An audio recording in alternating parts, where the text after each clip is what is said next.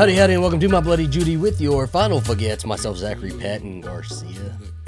And Ian Carlos Crawford. Oh my goodness, we have made it to early 2022. I have to say, 2022 has not been that bad so far, especially now, because, why? I think a new horror movie that maybe we were both excited about, that's maybe from my favorite horror franchise, came out. Maybe? Yeah. You know, it's fun. You know, what's interesting is that we had, so my favorite horror franchise is Halloween. And I think I would say maybe this one would be second for me, but this one is Ian's number one favorite horror franchise. And so they came out pretty close together, didn't they? And like, I guess Halloween Ends comes out this year if they stick with that schedule. So, you know, we've got Halloween films and a Scream film all like in one sort of time period. How exciting is that? I mean, I'm no longer excited for Halloween Ends, if we're being honest. After that last movie, I'm like, all right, shut up. You're not allowed. I will shit on this whole movie if you're going to do that. What? I said that during our recording. I made me nervous. I'm done, guys. Thank you guys so much. Where can they find My Bloody Judy, Ian? Up your butt. Up your butt and around the corner. What were your initial? Because we both have seen it twice now at the time of this recording, and so I wasn't sure if you had seen it 3 times. No, just twice. So your initial viewing experience, and then your second one. I loved it both times. I would say the issues that I had, which I still like, do have some critiques. Yeah. And I feel like you and I will probably agree on the stuff that like I had issues with. Overall, even watching it the first time, I was like, okay, like I don't like this part, but I don't care because this is so enjoyable and so well done. Seeing it the second time, those issues like were nothing for me. Like I was like, yeah, whatever. And I will say, when I got out on Thursday, I was like, this is my second favorite Scream movie. Like, I can't believe how good this was. Getting out this time, I might even have the like crazy opinion of it's like tied for first for me. What is wrong with you? I'm not there. I tried so hard not to watch any of the promos for it. I watched the first trailer. We did a trailer reaction for it. And I tried after that not to watch anything else for it and not to really get anything, you know, try not to pick up on like theories and stuff like that. I had my own, but you know, I tried not to give into all of the chatter about it. And I think it did seep in a little bit because I saw all the reviews that were like, this is so good, the twist is so amazing, like everything is so great about it, like this movie is a perfect movie, flawless, you know. And in my first viewing experience, watching it, I had a really great time and I loved it, but I left feeling a little like not let down. It definitely wasn't the letdown that I felt leaving Halloween Kills, but I was also, I think I think I went in not knowing I had an expectation there, and it didn't meet the expectation because I was waiting for some big twist that was like amazing and, you know, unexpected and all of that, and it didn't really do that for me. And there was no part of it where I was just like, wow, I can't believe this. I can't believe what I'm watching. This is crazy. There was no part like that for me. I think my theater was also super dead. We had like a fair amount of people in there. It was kind of dead. Anytime I would do a little whoop, like it was complete silence. Like nobody gave a fuck. It was just not the viewing experience I really wanted. Now we went to see it tonight, and because I already knew what I was going into now, and I wasn't really expecting some big like dramatic twist or anything like that, I had a fucking blast watching it tonight. Like it was so fun, and it was such a great movie, and I could really like sit in and enjoy all of the performances and all of the like storytelling, you know, and all the Easter eggs, and it was great this time around. I don't know. I've been asking everybody, aside from me, and this is the first time me and Ian are talking about this, but I've been asking everybody where this kind of ranks in your franchise, and you're saying tied for top first. I still think for me, I like the first one. I think the third one, it just has like a little nostalgic feel for me. So I really like the third one next. I think maybe this one would come after the third one, and then 2 and 4 are like duking it out for the next spot. You know, you and I are the only like, well, not only I'm sure, but like I feel like you and I are the only two like big Scream fans that don't love the second. Like everyone, like some of them love the second one the most. Oh yeah, this year it's been getting like rave reviews this year, and it's for me it's like really good, and it's got great moments like Sarah Michelle Gellar. Yeah, the it's not like opening, we don't like it. Fantastic. Yeah. It's just not my. I think out of 2 and 3, it kind of goes along. 2 and 3 are. It's basically like which elements are more fun for you, right? And I think though, the Hollywood set is more fun for me, so I think that's why I rank a little bit higher. But yeah, there's been a lot of chatter about 2, and people fucking love it. And so this year's what, the 25th anniversary? People were annoyed at our review because they felt we were too mean. I know. I do think we have to redo it. We have to redo all of them. I have something snobby to say. So okay, I try not to be outwardly snobby on my podcast. I try not to be, but I will say that like if like someone thinks this movie was bad, they're like it's like a small group of movies that like if you think they're bad, I think you have bad taste. And now this is in that like because like I love Marvel movies, but like I don't care that like you don't love them all. Like for me, that's like depending on if you love fun superhero shit. Like I get why they're not for people is how I view it. Like I understand that. But like I don't know, man. Like it's like the second Star Wars movie that Rian Johnson did, this Spider-Man No Way Home. I'm trying to think. It's like 5 movies where like I think you have bad taste if you don't like them. And I loved that this movie kind of incorporated that. Like I love that second Star Wars that Rian Johnson did. I think it's like the best Star Wars movie. And I think like there's a certain type of, and they made fun of that. They like brought that up to be like, oh, Rian Johnson did that Stab movie and we don't like it. He didn't know what he was doing with that franchise. Like I loved that they specifically went there with that to talk about like toxic fandom. Because for me, that's also like, I'm like, fuck all you Star Wars fans that are assholes and like want to like review bomb it because it had women doing shit. I don't know. I like, so now that this movie falls into like that, where I'm like 2 people commented on Slayerfest Instagram to say how bad the new Scream was. And like, some guy was like, what did you even like about it? If I may ask. And I was like, I could ask you what you didn't like about it. It's a different opinion.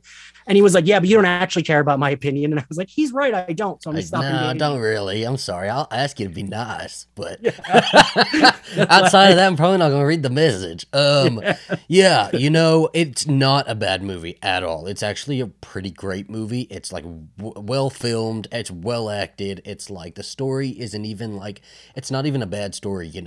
I think my only misgivings with it were that I somehow had expectations going into it, even though I tried so hard to go into it without any expectations so it wasn't ruined. Say you like looked at it less than I did. And it fucking still did it for me because I kept seeing those rave reviews, and so I was expecting to see like a rave movie, and for me it wasn't. It was the second viewing was where I kind of found all of my appreciation for the whole thing, right?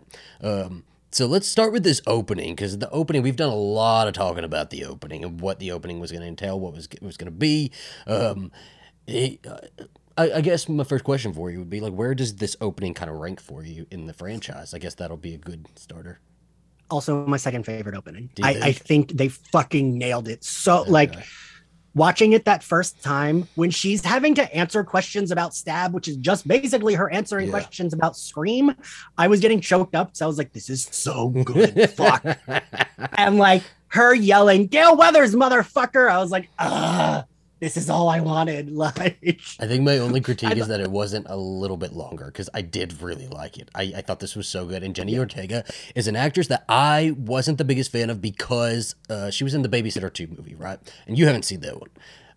I did not like her all that much. Who was she in that movie? She was like the I have seen girl. That. Yeah, she's like the punk girl, the whoever. I didn't like that movie, so yeah, I didn't like the movie. I didn't like her in it. She's so fucking cool in this movie, and like she was so good. And poor Tara is this little woman, 50-pound woman. Wait. What? Yes, I was getting. Who were you talking about? What do you mean? Who am I talking about? The Tara is who you were talking about. Yes. Okay, yes. Jenny Ortega plays Jenny. Right. Sorry. Yes. And this little 50-pound girl is being I thrown know. all over the place, and she, she gets stitched up, and she's still thrown everywhere and thrown into walls and out of her wheelchair, all because she liked the fucking Babadook, by the way. Like, that's it. Right. because she, and this felt like me, right? This felt like I was so happy to see them putting like my type of horror into this. Like, I love all types of horror, but I really do enjoy a Hereditary Babadook, but there's like a division in like a horror fandom, right? Whereas like those are like snobby horror films, and they are. But I loved seeing her talk about those, and the fact that at the end she's still like, I still prefer the Babadook. She is the MVP of this movie for me. She's my favorite character of this whole movie.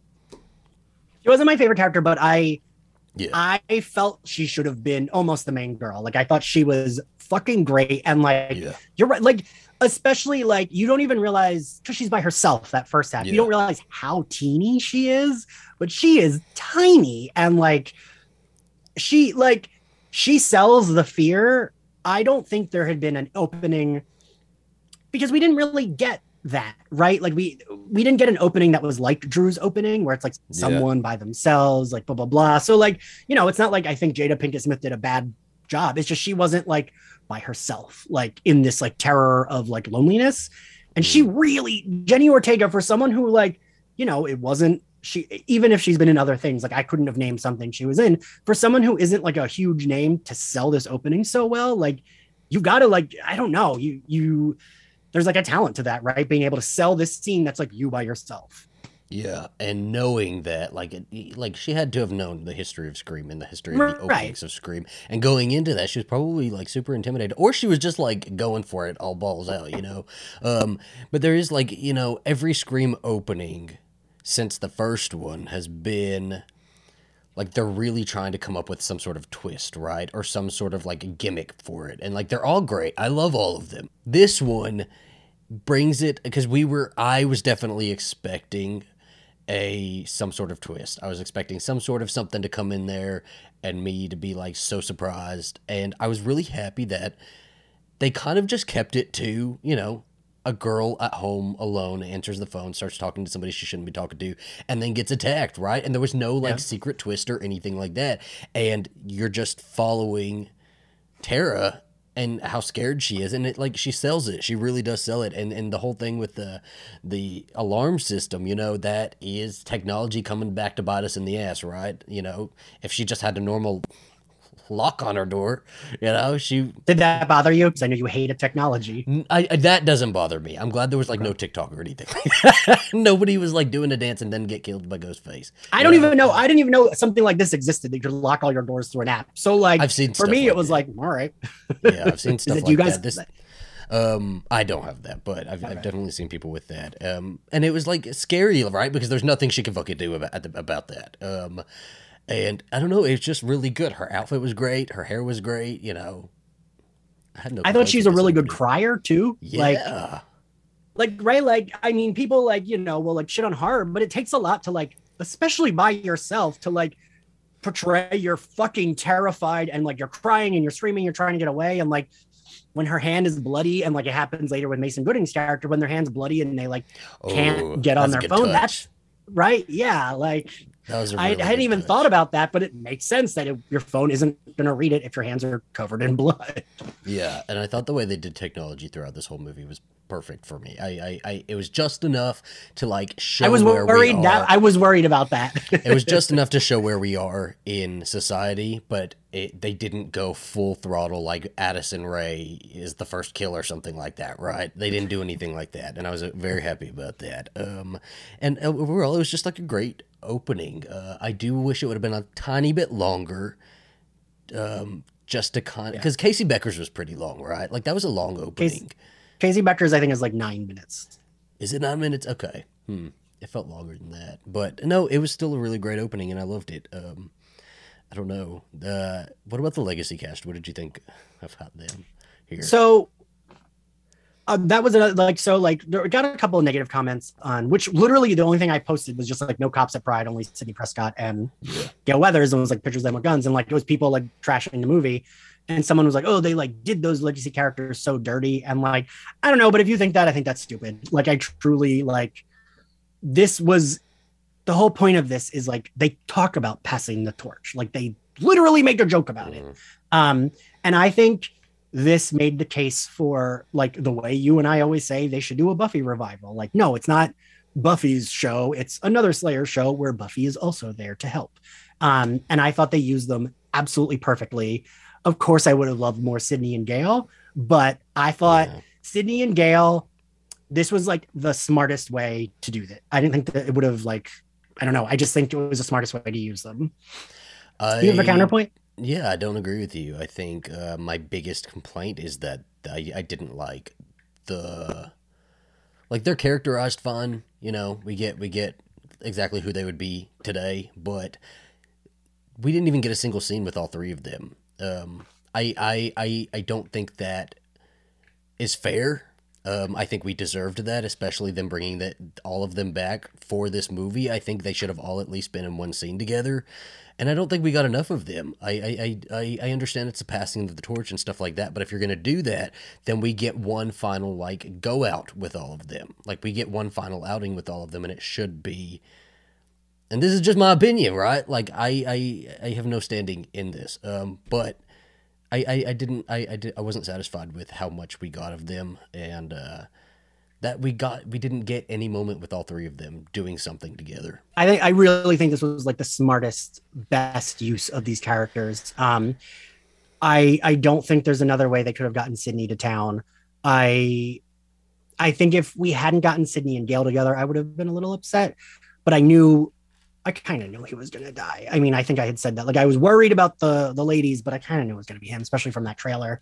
Yeah. And I thought this was, for me, the best Dewey. Like, I cared the most about this Dewey. And I think, yeah, I don't know. I was 100% happy with the legacy characters. I thought they did them such justice. And for Dewey to go out protecting them, I don't know. I thought, like, that's what he always wanted to do, right? He always wanted to help, and he was a bumbling idiot. In this, he was way less of a bumbling idiot, which I was worried that it would feel not Dewey. But then once he started helping and started being jokey, I was like, no, this does feel like Dewey, who kind of fucked up his life, but like is still his character. Like when he was like, well, I'm regretting coming here, when he's talking to all the kids. Like I was like, okay, yeah, this still feels like Dewey after he's like fucked up his life.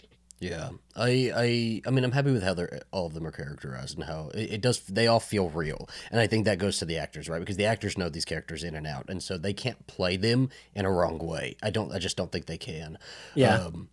I just didn't like that. So I loved we got Dewey about 30 minutes in because I timed it this time. I wanted to see how long it took for the legacy characters. I meant to look at that. Yeah. Yeah. It was 30 minutes, almost to the point. And I liked when he called Sidney, and that was Sidney's introduction. I really liked Sidney's introduction, and I don't know, just like getting a glimpse of her life. I would have loved as a fan to have seen her life, right? Being invested in these characters for so long. It would have been nice for me to see Mark and the girls and all of that. But it almost feels like she's hiding them from us, the fans, the toxic fandom. Yeah. But it was okay. And I was like, okay, that's fine. And then he texts Gale, and I thought that was so Dewey, right? Like, and accidentally sent me the smiley face. And it was like, oh my God, I could have cried right there. Alistair was crying, I'm pretty sure. I cried when he called Sidney because I knew. Yeah. You and I have watched enough Buffy. The very least, we watch enough Buffy to see like a very nice moment that is then countered with that one of those characters is going to die. Like we've seen that. So I cried when he talked to Sidney because I thought it was such a nice moment between them. People were, I don't know if you had saw like on Twitter, if you like around the anniversary time, people were posting that clip from 4 where they have like a very sweet moment. Like they're sitting on a couch. I don't know 4 as well. I realize all the time that I don't. But they're like sitting on a couch and they have a nice moment. Everyone's like, oh, they should have got together. And it's like, no, they love each other. They've been through this trauma together. It's not romantic. It's like they are very much platonic, like friends, right? And that's okay. Like I love that kind of shit. So when he called her and he was like, please just don't come to town, I cried because I was like, oh, he's gonna die. This is their last conversation. the way she's coming to town is that Dewey dies. Like I immediately knew that and started crying. And I've never been so emotional watching a Scream movie either. Like I cried when he died and when Gale is like freaking out outside the hospital, and like I'm gonna get emotional thinking about it. Like Oh my god. the like music that plays and like the like light when Sydney comes and she's like Sydney and they hug. I was like, fuck this. It for me, it felt very much like a fully realized Gale and Sydney. Like there's no animosity. They're not even gonna pretend like, oh, she's a bitch. So blah blah. Like there's none of that shit. We're not even. And four, we didn't really do that either. But this felt like two people who genuinely care about each other. They both suffered a loss. I mean, granted, it was, you know, Gale's like love of her life, but it was still like a very close friend of Sydney's. And like, we weren't going to try to redo the like, oh, Gale's trying to interview me for some whatever. Like, it was just they're hugging and they're apologizing for what happened. And like, I don't know, Neve Campbell is just, she has such a warmth to her. Yeah. It felt very Buffy to me. Like, I know you and I like, everyone's gonna be so shocked, Ian and Zach are talking about Buffy when they're talking about something else. But like, I kept thinking like Sydney felt like Buffy, the confidence she had, the over itness that she had, where she's like, when the killer calls her and she says, I'm bored and hangs up, I was like, fuck yes. Like, I've never felt like these characters are more fully realized than they were in this movie. Like, this felt like this is their last movie. They're here and they're over it and they're not pressed by these killers. They're not, you know, falling for a trap. And I just felt like this was a beautiful passing of the torch for these two characters. Like, I would be perfectly fine if we did another Scream movie and don't have them and we just let them live their lives. Or if like Gale's a cameo or something, like, because she goes to interview people. But like, I felt like this was like a very good. And also I would be worried if we did keep bringing them back that if the movie went into other people's hands, eventually they would kill Gale or Sydney. So it makes sense, right? Like, I don't have to like it, but it still makes sense because, like you said, so this is the last time we're realized. I think most of the audience who's been invested in these characters know that that's the last time that Dewey's probably going to talk to Sydney, especially when she says, like, no offense, Dewey, but there's nothing that would make me step foot into that town. You know, we sometimes don't realize that a conversation with somebody could be the last one, right? And like, this is kind of realized there, and it makes sense. It makes sense because it's more realistic that way, but it's still like, I wanted them together, you know, as just a fucking fan of who loves this series. I wanted them together, and I felt sad leaving the theater that I didn't get that. I did feel sad, and I'm not going to apologize for that. I also had a real hard time with Gale showing up and her and Dewey immediately having a talk out moment, right? There was no build up to that. It's just like they immediately did that, and I was like, well, this feels rushed to me. It feels like... For me, that felt like me. I was like, oh, that's what I would do. I would be like, are you fucking kidding me? You text me. That's me. You know that I'm like, if I have the feeling, you're going to get it right away. And I loved that. That was fine. But then like immediately they go into the whole background for why like they left or they broke up and like all of that. And it just like felt, I get it. Like with movies and like storytelling, you have to rush it up, right? Because they have other things to say. They have other things to show us. So I get it. Again, I wish we would have had a little bit more for that. You know, I love how much confidence these characters do have in coming into these roles these actors have. You know, like with what you said, Sydney on the phone with, you know, Ghostface, and then she hangs up because she's like, this is boring. Like, I love that even in the dialogue, this movie is probably the most meta movie after the first one. It definitely is, in a way that's not so much talking about, like for the meta-ness was right. It was, well, we all have like cameras attached to our little headsets, and like, you know, we can film the movies now, and that's the new way to do these things. And, you know, but this one went even deeper into a commentary about fandoms and all of that, and like what we expect from these movies, and like how you can bring these movies back, but ultimately nothing is going to beat that original, right? And so like Sydney, like, I love that she's going through this and she's like, this is the same fucking movie. You even brought it to the same fucking house. Like, this, I'm over this. You won't convince me that this is any better than 2, 3, 4, any of it, right? Like, and I like that because that awareness would be on them. They would know that, you know? So, I really appreciated all that. Who's another legacy cast member that we got? Judy. I liked how much she was in it. I thought she was in it the perfect amount of time. We didn't need any more from Judy. We got Judy. I thought like her and Wes's scene was like the most Yeah. intense. Like, I mean, it wasn't a chase scene, but I don't know, what would you call it, right? Like I keep saying it's the best chase scene in the movie, but it's not a chase scene. It's an Right? intense scene. I would just say it's an intense double murder, because you know what works so well about the first one is that, and I noticed that here watching this one, is that they do let these scenes play on for a very long time, right? So like when this one was a perfect example of that, is when Wes and Judy are together. This Wes and Judy scene plays out for a good while, and we follow them around the space, and we follow them into the car, and like, we get their whereabouts, and we get a whole relationship for them in like that amount of time, right? And I felt bad that he was about to go see his mom. He was dead on the front lawn, and then he Like fucking I died. was like, right. So like it was Like I it was- felt like I was glad he didn't open that door at least. Like at least don't like yeah. murder him after he's seen his dead mother murdered like on the front porch. Like I- let him die without I- seeing that. So when, because she's going to get like sushi, so she goes to get sushi, and Mm. she's in the car, and this is we've even talked about this in our trailer reactions, that we knew that was some sort of like big something. And so she's speeding, she gets a call from Ghostface, and she's speeding back to home, and like that was all of that was like super obvious that she was about to die, right, and that he was probably not going to die. But it, right, right, yes, I was gonna say, but I thought she would die, but he wouldn't, is what Mhm. I thought was gonna happen. And I still was like shocked with how she died. I expected her to get into the house and die, Yeah.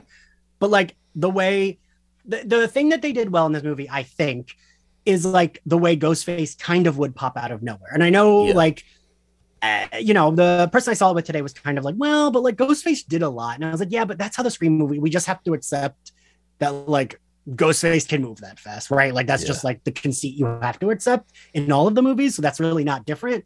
But they did have him like, they did have Ghostface like just pop out of nowhere and murder. Like, right? Like she was stabbed and Yeah. there wasn't like a Ghostface is chasing her. It's like, nope, Ghostface steps out and like And in stabs her. broad fucking daylight, like literally on her front step. And it was just like, we don't know who around there saw that happening, because there's the bystander effect also, is like people, there was a crime case called of Kenny Genovese or something like that, whatever her last Yeah, name yeah. was. And she, you know who I'm talking about, right? Yeah. Yep. Mhm. And she was totally murdered in front of everybody, and like nobody did anything, right? Because it's a bystander effect. Some people don't step in to help. And so we don't know who was watching her, but like the fact that it was broad daylight, right? And in it was so front of everybody. fast. So like, And it was so brutal, right? Okay, another thing about these kills, they are brutal. The stabbing, it's not like one or two stabs. It's like, right. and like fucking Judy, I was like, my heart, poor Judy. I knew it was gonna happen, but like, I feel bad for you, Judy. Heather Graham, Shelton, like. Did you like that she said Heather Oh, Graham? I loved it. I loved it. I loved it. I was looking at it. I was you thinking. immediately. I thought of Latoya immediately. I was like, this. Because I was wondering- bitch is I was gonna wondering if- make fun of me. Because Heather Graham wasn't famous when she did that movie. Yeah. So she was just like whatever actress they threw. But I was wondering when she was going through the IMDb, I was like, oh, are they going to give her like a silly name? But they just made it Heather Graham because now she is famous. So why not? Yeah. But yeah, no, I like, and I like not to be that emotional fag, but like also it was like a little heartbreaking that it's like a mom and son murdered, like a 1-2 punch of like she's murdered like on their front steps and he's murdered like 5 steps away from there behind the closed door. Yeah. And I don't know why, but like, and one, I had already said he was really hot. Dylan Minnette, I think, is a fucking babe, because that's my taste in men. I thought it was really like, I love that we like got the male, like instead of like the like sexy girl, it's I this noticed like that. hot, tight bodied twink, like getting in the shower. But I did think he was going to be killed in the shower at first. I was like, ooh, because like, that's always like, I know that that's like psycho, duh, but like, I always have like a fear of like being naked and attacked because like it feels like you're more helpless, right? But it felt like more heartbreaking that she is murdered on their front steps, and then we get him setting the table for him and his mom, and that, Oh my like, gosh, was so really heartbreaking, horrifying. right? Yeah. And the fact that it was all so like casual too. Like it wasn't that she was even in her uniform in battle or anything like that. She was going to get some fucking sushi. She was dressed In, like, her, like, in workout some, clothes. like working like normal around the house. That was her fucking day off, Yeah. And she fucking got murdered. And then, oh my gosh. So my second viewing is so much better because people were like hooting and hollering a little bit. And this was the part where when he comes downstairs after the shower and there's like one fake out after second fake out after third fake out, like all these fake outs, where you think he's closing different things. It was, people were going insane over that. Like, they could not handle it. And I loved that because it was really, really good. And then I didn't expect him to die. I expected him to go out and see his mom, or like maybe get attacked and get away. And like when he's there and he gets pinned up against the door, and we immediately go to like the taser that they introduced just like a couple minutes earlier. I'm like, that's gonna be how he gets away, right? It makes no difference whether that's there or not, because Ghostface has that knife. And I also really like that Ghostface in this movie, like the physics of it are really real, so they like keep doing that and stuff like that to really put pressure on, and it goes right through the fucking neck, and like they don't cut away. Nothing. We stay on that neck for so long. Yeah, and it was so good. Like the kills, that was probably the most vicious kill to me, I think. Yeah. Oh, absolutely. I think, like, again, I just don't know, but you know what I mean? Because you and I love a longer. I think that, thinking about it, I think maybe that's why you and I both feel the way we do about 2. The kills are all very like Samuel Gellar's scene is iconic, but it's like 5 minutes, and that's the longest scene we get of a kill. Everyone else is killed like real quick. And I think that's like, you and I both always like talk, like we love Samuel Gellar's scene, and I know you did last summer. That's like a 20-minute chase scene. But I think that does better at building tension if we like stay on these characters. And even with like Wes, who's not like being chased per se, he's just like, setting up dinner, but we know that the killer is there. So like, the viewers are like tense, waiting for him to like get attacked. Mm-hmm. And I think that always makes for like a better horror in a slasher, especially because like, all right, if they're just getting stabbed right away every single time, then like, right. A couple more like legacy cast members that they weren't here, but they were here. When they're on the YouTube video when Richie's watching the YouTube video talking about Stab 8, in the sidebar, and Alistair pointed it out to me this time because I totally would have missed it. In the sidebar, there's one video at the top that says, "Did you see it? Did you see it the first time?" No, I did not see it the first time. The first time I actually, the weird thing is I noticed the other videos the first time, but I didn't notice, like, because I was loving that it was like, not my stab, like make that not continuity, like the Star Wars. Literally fucking exactly what, like, perfect thing that they put in there. But like, on the side, it's Star Wars and DC. it's interview with Woodsboro survivor Kirby Reed. So Kirby Reed, and this is all I needed, right? I didn't even need her in the fucking movie. I just needed an answer, and it perfectly sets up a teaser for a 6, and I think that was what this was meant to do. Fucking loved it. Made my heart jump. I had to sit through the entire movie not being able to pick up my phone and look on Twitter to see who else was screenshotting it because I missed it. And Alistair pointed it out to me, and then by the time I looked, it was already off the screen. So I had to sit through the whole movie, and I tell you, I sat through the whole fucking movie thinking about that one part, and that's exactly what I was going to do when I got out of the theater. And I did, and I looked it up, and it made me so fucking happy. Saved the screenshot, everything. Couple videos under that is a video called Did the Real Life Stu Macher Survive? And I was like, I mean, and like people make videos about that all the time, right? Like conspiracy theories and all of that, but it was still really cool. And it could be like a teaser for something in 6, whether it's a fake out or something. Well, also, so I still missed it this time. Yeah. But I looked up every Easter egg. I had the Reddit thread open, for the last, like, since I saw it on Thursday. Okay. In Dewey's phone, and I missed it because it's so quick, but Kirby's name is in his phone. Yes. Too. I missed that too, and I didn't see it until I went on Twitter right after. I even tried to look for it this time, but it's so fast when he goes to like text Gail that like I missed it again, even though I knew when it was coming. But I did at least see the Kirby like YouTube video this time. It's one of his missed calls. So like Kirby had been calling him to check up on him or something like that. Like how fucking cool, and how like what a great way to put in a little bit of lore here and a little bit of like background for everybody without explicitly like having to go into all of it.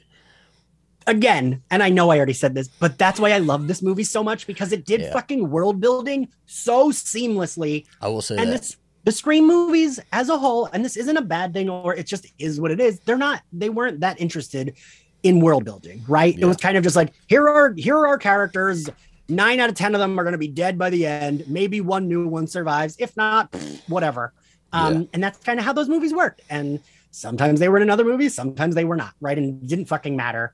But this felt like it was very invested in building this world, like that inclusion of Kirby. Like for me, even if we don't see her, even if we don't get another movie, I'm like, that's a cool thing, right? Like Yeah. to be that like I feel like these people who made this were like clearly huge fans, and they knew that's a thing fans cared about because Kirby was a beloved character that was in the last movie. And I don't know, I just think that's like so smart. Yeah, I don't know. And how fucking meta again that they're doing this, that they're making a commentary on like what fans want from certain movies and what the franchise that they follow. And then they're doing that same thing here because they are clearly fans, right? They know that like the fans want Kirby news or like something. Fucking Kirby Reed has a whole fandom after one movie. And she was totally, she was in like the like I'm not gonna even like front like they meant to kill her, but like we latched onto the possibility, the gays latched onto the possibility of Hayden Panettiere still being alive. And like she was even in like one of the like most poorly received of the like, right, like, but fans still like loved her because she was great. And I will like, I just like the care that went into this movie. I could feel it. I could feel. And like I kept being like, one of these guys a faggot like us, because I feel like one of them's got to be. Because like I don't know, they're probably straight. But I just kept thinking like, God, like you know what, Nev Campbell's statement, which just felt like something an actor says when they return, right? Like, the love that went into this. Like, the people say that bullshit all the time, but I kind of feel like she wasn't bullshitting. Like she only came back because she did feel that like these were fans of the series who were putting love into it. And I and I wasn't mad that I thought that was bullshit that she said that, but like, actors say that for it. Like I remember Hugh Jackman's every X-Men movie, he'd be like, this one is the best one, like of the series. And every one of them was worse and worse, right? Like this felt like a fan-made movie, right? It felt like a fan-made movie that was about fan commentary, that was also putting its own fan commentary, like just very, very well done. And like, I have to watch it again to like go through it even more, like I feel like I need another watch for it. Who else did we have in here? We had Martha Meeks has returned because like Mindy and Chad are twins, and they're Randy's nephews. They were my favorite new characters. Oh yeah, absolutely. We're not at new characters yet though, because we're gonna get there. But I love that like at Martha's house, it's literally this over the fireplace is like this big shrine of like fucking Randy. I love that they didn't like shy away from living in Woodsboro and like Randy's horrible fucking dad, like traumatizing, but like even Mindy's super into watching her uncle be killed on camera, and like it's so fucking cool. I also loved them bringing her back, and like she was just this like cute lay mom, right? Like and that's fine. Like she doesn't have to be this like cool, but like she's just like a like silly mom who's like, oh, your uncle would be proud of you. Here are some snacks. Hugs Dewey and leaves. That's it. Who used to wear tinted glasses in the 90s, I was like a little worried when we saw her and she left. I was like, oh, please don't kill this cute mom. Like, I feel like she's an untouchable I was kind of glad character. that that's all we got. Yeah, she's absolutely an untouchable in this franchise. Like, there's no reason to ever kill her. Somebody else could come along and do that, but I don't see a need for it. And it was really cool to see her. Now, our last returning character that I noticed and that I can remember off the top of my head, Billy Loomis is back. Oh right, yeah. How did you feel about that? I wasn't like super thrilled with the little over the shoulder Billy Loomis talking. I figured you and I felt the same way. Yeah, that was my biggest critique of the movie. And like, I love bringing back a character, but it's fan service that I could have lived without and probably would have preferred without, but I am still fine with it being in here anyway. It does not bother me. Yeah, at all. It doesn't bother me at all. And he looks really good. He looks really good. Obviously older.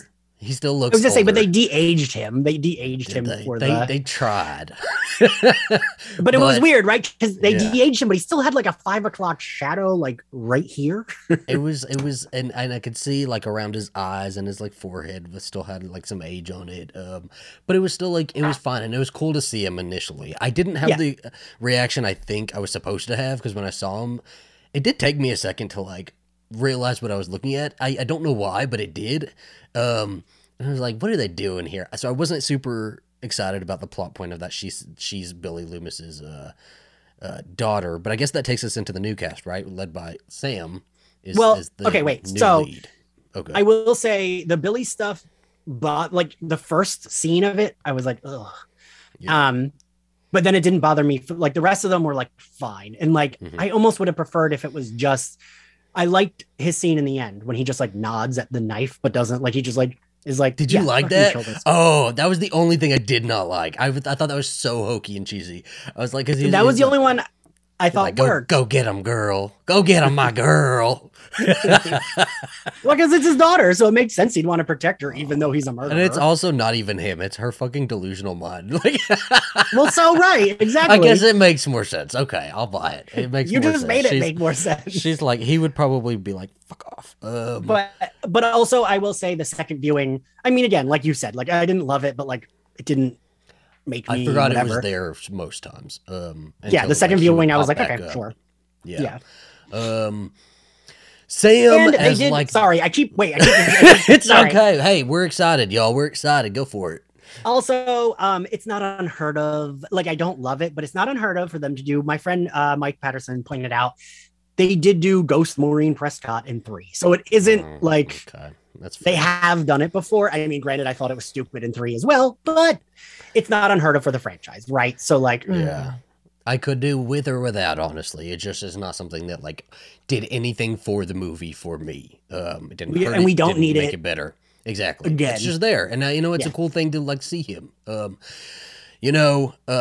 Sam is the new kind of ushered in final girl. What did you think about that? I think they like looked to her a little too much when they should have been looking at Tara. They didn't realize what they had in Tara.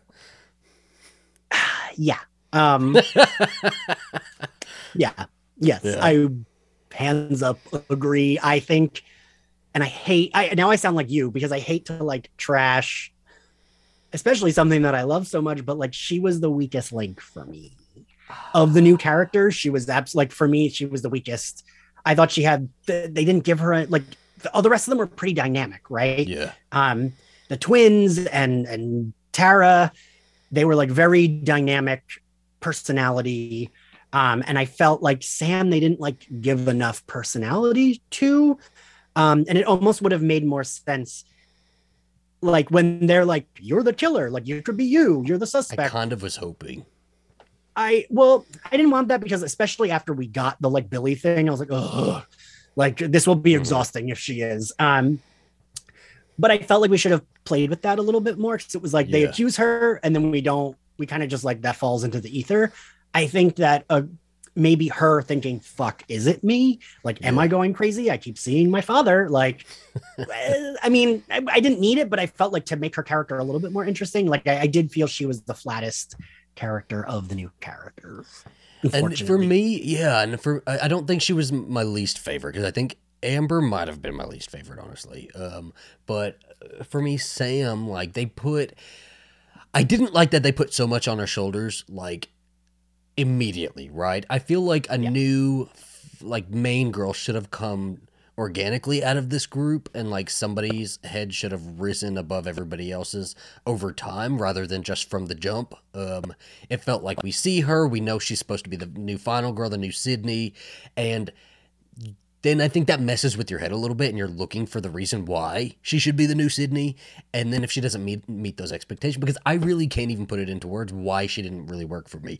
I think it's important to say that we're not shitting on anybody's acting abilities here. I think everybody acted their roles even decently, that for the worst actor, it just goes into like the storytelling thing. And I think maybe the whole Billy Loomis's daughter storyline for her just didn't work for me, and maybe that kind of messed with my view of her going. I liked her final girl outfit a lot, like the that is an outfit gray, you like. I do really like that. I thought it was a good like ass kicking outfit, right? Like it was good. It was memorable. And she did look good covered in blood wearing it. Yeah, that's all. Everybody gets stabbed in the stomach in this movie. Like everybody gets a stomach wound.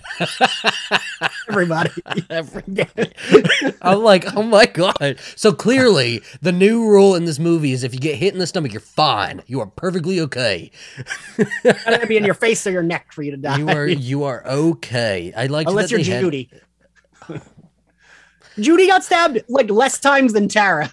Oh no, she didn't even get stabbed in like the chest or anything. He went straight for the stomach. She just got all her wounds in the stomach. You know what? I like that there's a new rule for the arm cut. It points out the killer. That's like a mark of the killer now. Yeah, Sam would just like didn't really do it for me. We talked about Tara. Love fucking Tara. Just I want her in the next one. Who else do we have in this? I want to point out, and I don't know if I said this already, for Tara, I love, and I think I've said this before, I guess full circle storytelling is like my fucking favorite. Yeah. I love when something comes back, and Tara getting to kill the killer that fucking attacked her in the beginning. Mm-hmm. The only thing I could think of, so in Veronica Mars, my favorite episode of Veronica Mars is season 3. Okay. Season 3 is a mess because it kept like getting canceled and then not getting canceled. So like the other 2 seasons would have season long mysteries. This season, 3rd season of Veronica Mars has like 9 episode mysteries, 2 episode mysteries, because like they didn't know when they were getting canceled. And then they ended up getting a full season. The last episodes were, but anyway, it's one of my favorite shows. My favorite episode is in season 3 when the first episode of that mystery, Veronica's friend, who's like just like a cheerleader, like excited blonde girl, is raped, and the whole mystery is who is the campus rapist. We find out it's these 2 guys. At the very end of the mystery, it's is it Love Spitting Eggs or just Spitting Eggs? That's my favorite episode. Veronica like finds out but then gets drugged, and she's running away from the rapist. It's like 2 guys doing it together. The girl that was raped comes out and finds her and screams for help and gets them caught, and like that makes me cry every time I watch it, because I love that this victim that got attacked, and Veronica had kind of ignored her and blown her off for being like an airhead girl. She's the one that saves her in the end. So for me, this girl that got attacked, and like he calls her a pincushion, and he's not wrong. They stabbed her so many times, broke her ankle, and like you said, when did she have time to heal? Like she didn't have like a moment's rest. She was my poor Tara. And she did nothing. She liked the Babadook. That's it. That's the only reason she got attacked. But like her getting to be the one to kill the person that attacked her just felt like very gratifying to me. Like her getting that like good line with the gun shooting the girl as she's like about to attack her sister and Gail and Sydney was just I loved it.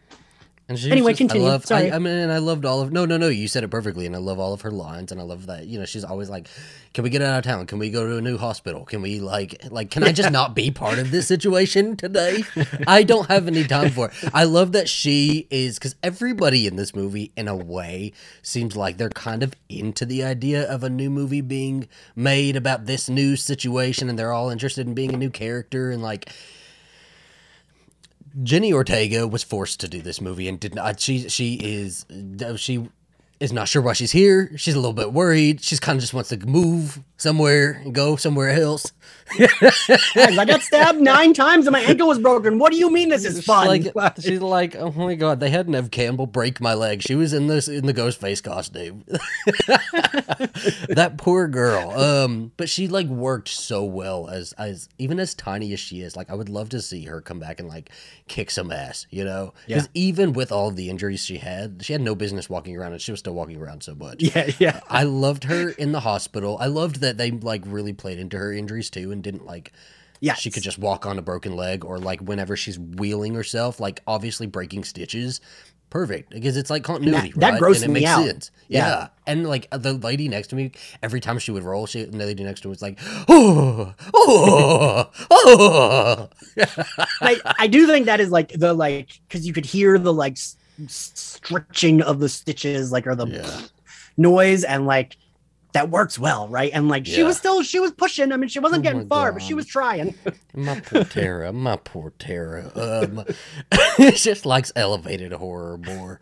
And also, so this is a critique I have of it, is like it makes no sense that her mother would not be there, even being a shitty mother as she probably is like portrayed to be. She would still be on a fucking plane. It would have made more sense for them to say her flight's literally getting delayed over and over and over again, right? Because being stuck at a conference didn't sell it for me. I didn't like that. Also, where's anybody's parents in this movie? Where I would have liked to have seen even Amber's parents like being dead in the basement somewhere or something like that, because it makes no sense that no parents are around whenever Judy's the only sensible parent in this movie. She gets killed. She gets killed. So it's like I don't know. But another character we get who Sam's boyfriend Richie. I don't know. What did you think about him? I kind of liked him. Second watch, definitely I liked him a lot more too. I liked him in the first. I was positive he was going to be like the tragic, like death. I was positive he was going to be, because he kept saying when she was like, in the horror movies when they tell you to get the fuck out and you don't, and then like and he's like, no, I'm going to stay. I was like, oh, this guy's toast. He's totally going to die. So I was surprised by him being the killer, and I love that when even he's like, I know, I didn't want it to be me, or something, like when he says that when he stabs her or something. I'm like, that's kind of how I felt. Yeah, because they really do like so blatantly point him out as the killer, which like they did in the first movie too. And so it makes sense, but like watching him, he's so goofy, and like I was like, he's like a nice guy. They're pointing this out, but this isn't it. This isn't the killer, and then he is the killer, and it like I was okay with it. I didn't mind it. I mean, it makes sense that I was like, oh, this guy's like cute and nice. I would totally want to suck his dick, and then it's like, oh, of course he's a killer. That makes even more sense for Ian. It makes more sense for Ian. Hey guys, this is the new rule for the franchise. If Ian wants to suck their dick, put him on the suspect list. Probably the murderer. When he got slashed in the arm, that's when I had my eye on him a little extra, but I completely like took him off my suspect list when we were driving to the house, and he kept trying to keep them from going to the house, and he was like, we'll just go somewhere else, we'll get it at a pharmacy, we'll do it at this, we're not going to do this, abort mission. That's when I was like, oh, he's totally going to die in this house. Like I thought like that would kind of be like, oh, Sam feels so bad because she brought her boyfriend here and he gets murdered, but no. Yeah, just touching on Sam just for one more moment, and again, this is why I don't really know why she didn't work for me as the final girl. It's just because she was saying all the right things too. Like, you have to go. Because, she was like people in these movies, they always stick around. Like, she was doing the meta thing that she should be doing. Like, actually, we're not gonna fight with you, Sydney. We're leaving. I have a Holiday Inn room booked. We're gonna go. And like doing all the right things. So I don't know why she didn't work. I guess next, Wes really worked for me. We kind of already talked about him, but I really liked him. I liked that he was named after, Wes Carpenter. Well, and I also thought like, of course, like but like Wes Craven was a horror person. So like for the character named after him to get like maybe one of the grossest like deaths, like Wes would be happy. You know what I mean? That's good tip of the hat. Wes was really good as a character. I liked that he was like very much like his mother, and like he was like, guys, be careful, stranger danger, safety, dare. He attended all of those classes, like he's like, all of my friends think I'm fucking. They all mock me because I have a taser. He was just great. He was really good, and like so paranoid all the time. I loved it. And you were right. It was a good job of like being his mother's son, right? Yeah. I also really like that, like, all of these characters kind of are smart. I like all of the new characters. I don't think there's any of the new characters that I absolutely hated, right? Like, in 4, there was a couple of the teenagers that I really didn't like. And I really appreciate all of these ones. And I love that from the outset, they all know it's just one of them and accept it and are, like, still hanging out with each other. And they're just like, it's gonna be one of us, so,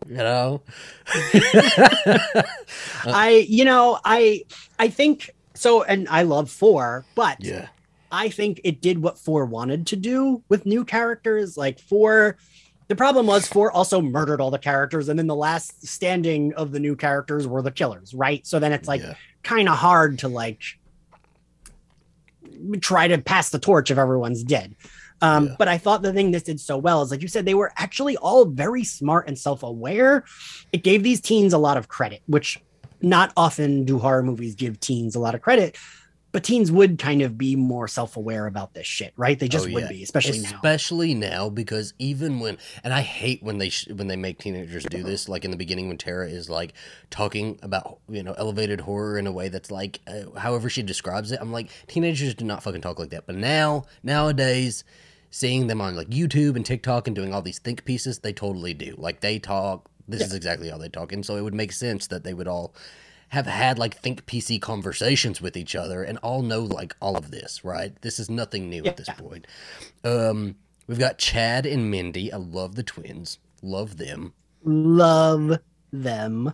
Yes. Jasmine Savoy Brown is having a good weekend. Yes, man. I'm so excited to talk about her on Yellow Jackets too. Like, so good. So good. And I like that she is just like so cool and so chill. Like, she's super chill in this movie. And like, it's like a perfect Randy, like a perfect niece for Randy, right? It makes so much, she just fits. Listen. Yeah. Her stoned on the couch, eating snacks, watching a horror movie is the queer representation I didn't know I needed, but I have never felt so represented on screen when she's just like, yeah, that sucks. I'm going to stay here and like eat snacks and get high. And maybe I'll make out with this girl, but I'm going to And they flash to the girl and she's just like, it's because like Randy is also that was me at like that was me at like house parties in Brooklyn. Like I'd be like, because Randy's kind of coded like that, right? In like the original, like it kind of makes sense, and like this is like that version of Randy realized, you know, it like makes sense, and I love that she even has a counterpart twin who's like not as into the rules, but like also knows his uncle was fucking murdered in this shit and is not like the stupid, because he would be the stupid character that's like, oh, blase, who cares, you know, I'm not gonna, that's being crazy, but he's like super into this. He's like, I don't think I'm going to go upstairs and have sex with you because I'm not 100% sure you're not the killer. Like, I wasn't super into him in Love, Victor, but like I had the hots for him throughout this whole movie. I'm like, Mr. Cuba Gooding Jr. Son, sir. Yes, I would want a top Dylan Minnette, and I'd want Mason Gooding to rip me in half. So like, yes, yeah. And they both work really and well. I love that. Like them both. I was going to say they had a good dynamic together too. Like I liked, like they were the twins, but like they were very different, but still like it wasn't like they didn't like, you know, like when she jokes to him when he like says that to his girlfriend and she storms out and she's like, great job. And he's like, fuck you. Like, I don't know. I like that shit. And like when she's stoned and like, you better take a weapon if you're gonna go look for her. Like, and he's like, no, you're fucking right. I get it. And he grabs a candlestick and like, it's just so good. And I like that they come off like they've known each other their whole lives. They come off like they have this unspoken familiarity with that they could like look at each other, give each other looks, and know what they're saying to each other. Right? It makes so much sense. And I love that they both lived at the end. I figured he was gonna live. Like, I didn't ever get a sense that he was gonna die, especially when we kind of just left him. If you don't see somebody die, then they're probably alive. Or we get a Kirby situation for 11 years, you know, and everybody's like, alive! They're never going to make that mistake again. We're either going to get a dead person or they're going to live. But I did think Mindy was dead. I didn't. No. I think out of the two, she would, because they need a Randy character to go on if they're going to continue this, right? So yeah, I mean, but like because she like bled so much and was like, that's a lot of blood, and like also that scene was so good of her watching him watching your girl. Like, did you have any moment where you realized that we have not had a scene like that in this franchise that is like calling back to the original so often, that we've never had a scene where somebody's laying on the couch watching the Randy scene from a stab movie while somebody's coming up behind them? How have we never had that? It feels like we should have by now. My only disappointment is that Randy wasn't played by someone famous. I feel and this is, I know my Buffy brain, but like for me, I was like, why didn't they get Seth Green to play Jamie Kennedy's character in Stab? Because like they're kind of similar. But like I get probably the issue is they would have to de-age, but they de-aged Steve Ulrich, so like whatever, because it would have had to have been a movie that came out in 96. Who did it say? It wasn't anyone played Randy in it didn't have like a no noticeable name? Oh, okay. I mean, we even have like actors' sons nowadays, right? Like actors all have children, so like somebody who looked like their dad, maybe. I'm sure they could have found somebody. Yeah, I agree with you. That's it. I mean, it's like, you know, such a minor thing, but that was the only thing I was like, that should be someone famous, like somebody that like the 90s fags would understand and realize, you know, they would recognize. But like that's such a cool scene, right? And then I love the moment where she's literally watching it and she's like, dude, come on, look behind. Yeah, right.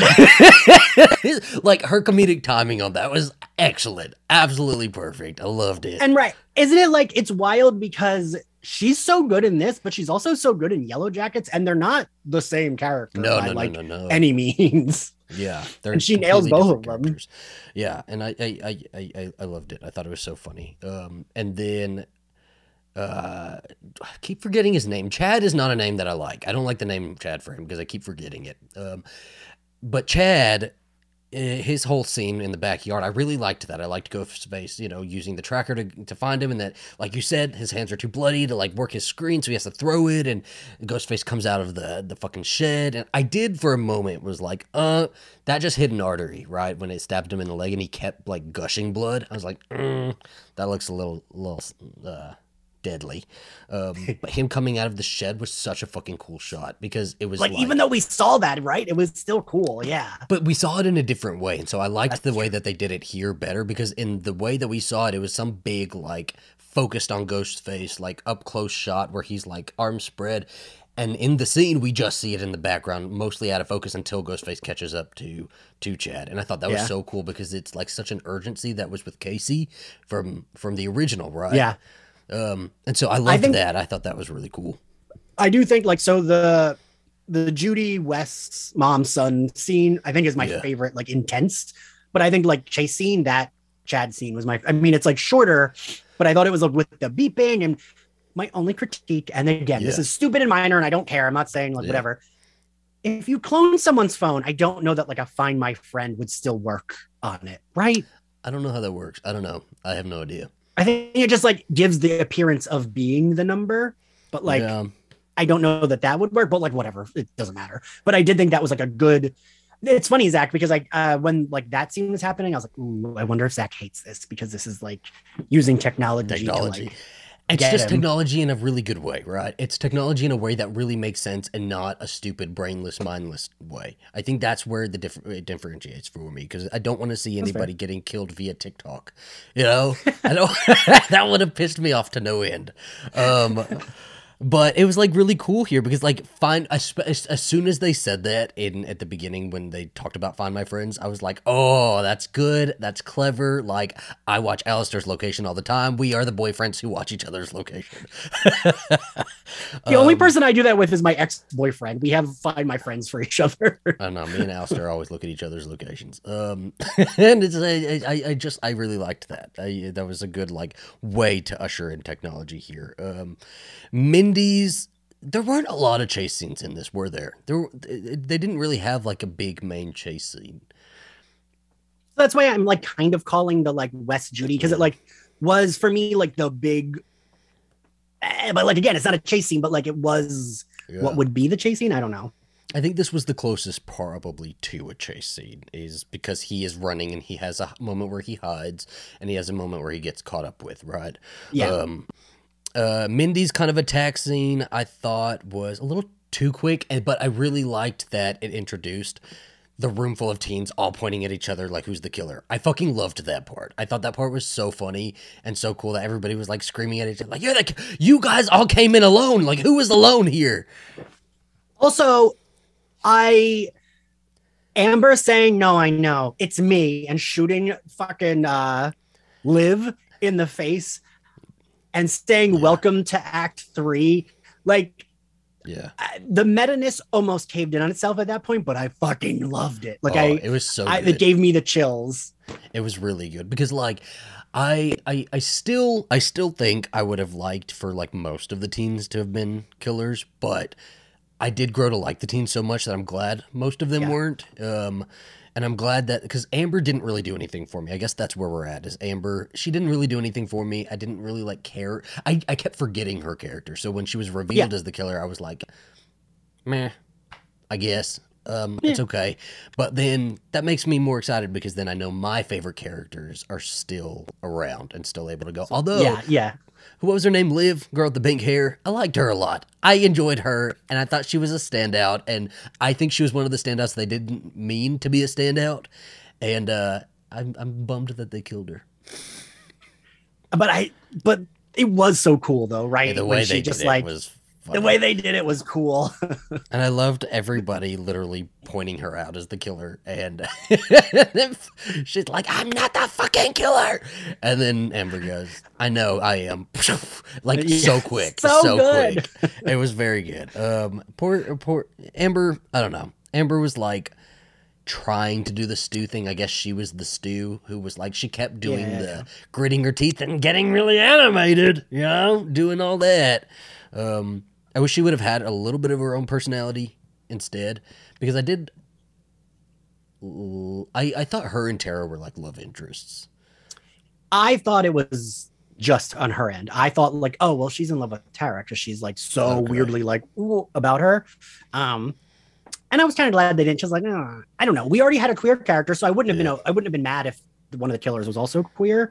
But like, I don't know. That could have gotten a little messy, you know, if it was like, I don't know. Yeah, it's okay. It's okay.